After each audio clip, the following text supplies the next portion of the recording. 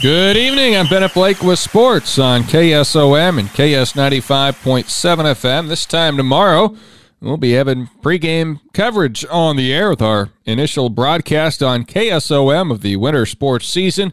It'll be AHSTW at Riverside. More on that one coming up a little bit later on in this sportscast. But first, Atlantic boys basketball had media day last weekend, and Tom Robinson was there and continues to churn out stories with Trojan players that are expected to make an impact this season. Among those is Kinnick Jewell, who has performed well in preseason practice and will likely contribute on game nights this year. He's competing with several other players for a starting spot at point guard. Kinnick Jewell says his role as a point guard is getting the ball to others, creating open shots for his team members, and scoring when the opportunity presents itself. Jewell spent a lot of time at the gym during the offseason, which is shown in the early practice sessions. A lot of summer ball, a lot of just practicing in the gym by myself or going to open gyms, just whenever I can get the ball in my hand. Jewell says defense is Coach Derek Hall's point of emphasis in preseason practice. A lot of emphasis. That's probably the biggest emphasis.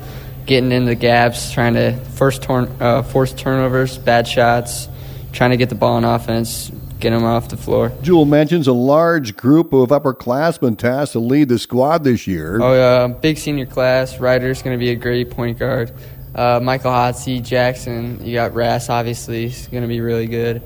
Caden, he's got to be a scorer now this season. A lot of depth. The Trojans open the season home on Friday, December 2nd against Glenwood. I'm Tom Robinson reporting. KSOM tomorrow night with Riverside hosting AHSTW in a girl-boy doubleheader. The Bulldog boys basketball team won 7 of their last 10 regular season games a year ago and are thinking big this season. Well, I think the fun part is to make a deep playoff run.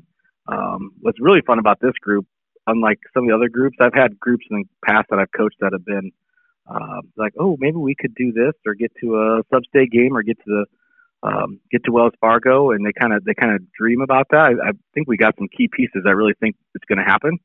So that's pretty cool when you're around a bunch of kids that really believe that it's going to go that well. Head coach Nick Crone returns most of his starting lineup and a ton of production, including Grady Jepson, who led the team in scoring last year at 18.9 points a night. Well, I think we have Grady, and we have both the Aiden Bell and Aiden Solias and Mason and John all coming back, and then you're going to see increased minutes for Kyler Reekin. And right now we're about 6 deep. Grady gets back. We're going to try to push to be 7 or 8 deep, but we have a number of guys that are competing from that spot. DJ Brahman, we have Keaton Reekin, we have I already mentioned Kyler. We have Garrett Huff, Tegan Scheckinger. Due to an injury, Jepson not expected to make his season debut until midway through the year. Coach Crone adds Dawson Henderson and Brody Henderson had good off seasons and are looking good in practice. He comments on what the team has been working on. I think 2 things that kind of like offensively, trying to create a little bit more space, working on some of our spacing, kind of more motion offense, freelance I would call it maybe. But then also having a screening offense as well. So kind of trying to transition in between that. And then defensively, a big thing for us is I'm really trying to get in focus to be able to give maybe multiple looks, do well at it. I think sometimes last year we got into where we're just doing man, or a lot of times we just did maybe a zone look and kind of carried that through. I'd like to be able to change up some defenses here and there. Riverside won 12 games last year. It marked the first time since 2012 and 2013 that they had double-digit win totals in back-to-back years. We'll preview the girls matchup in that one coming up tomorrow with AHSTW coach Jill Vanderhoof and Riverside head man Mitch Rice. The Atlantic girls basketball team hosts ACGC in a non-conference game on Tuesday. The Chargers are 0-1 following a loss to Nottoway Valley 55-37. Atlantic is 1-0 with a season-opening win at Denison.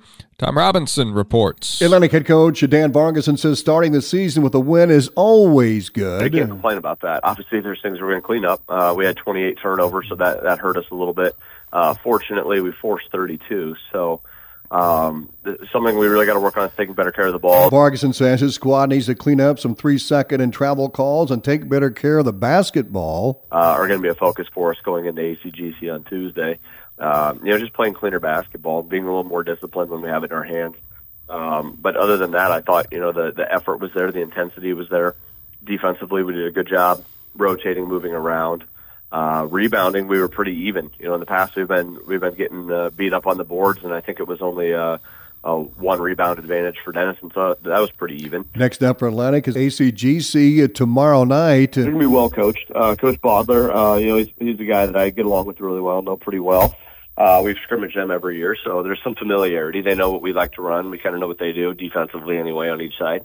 They like to play a high-pressure 2-3 zone, almost shifted into a little bit of a 2-1-2 where they bring the middle girl from bottom up a little bit to give you a little bit different look.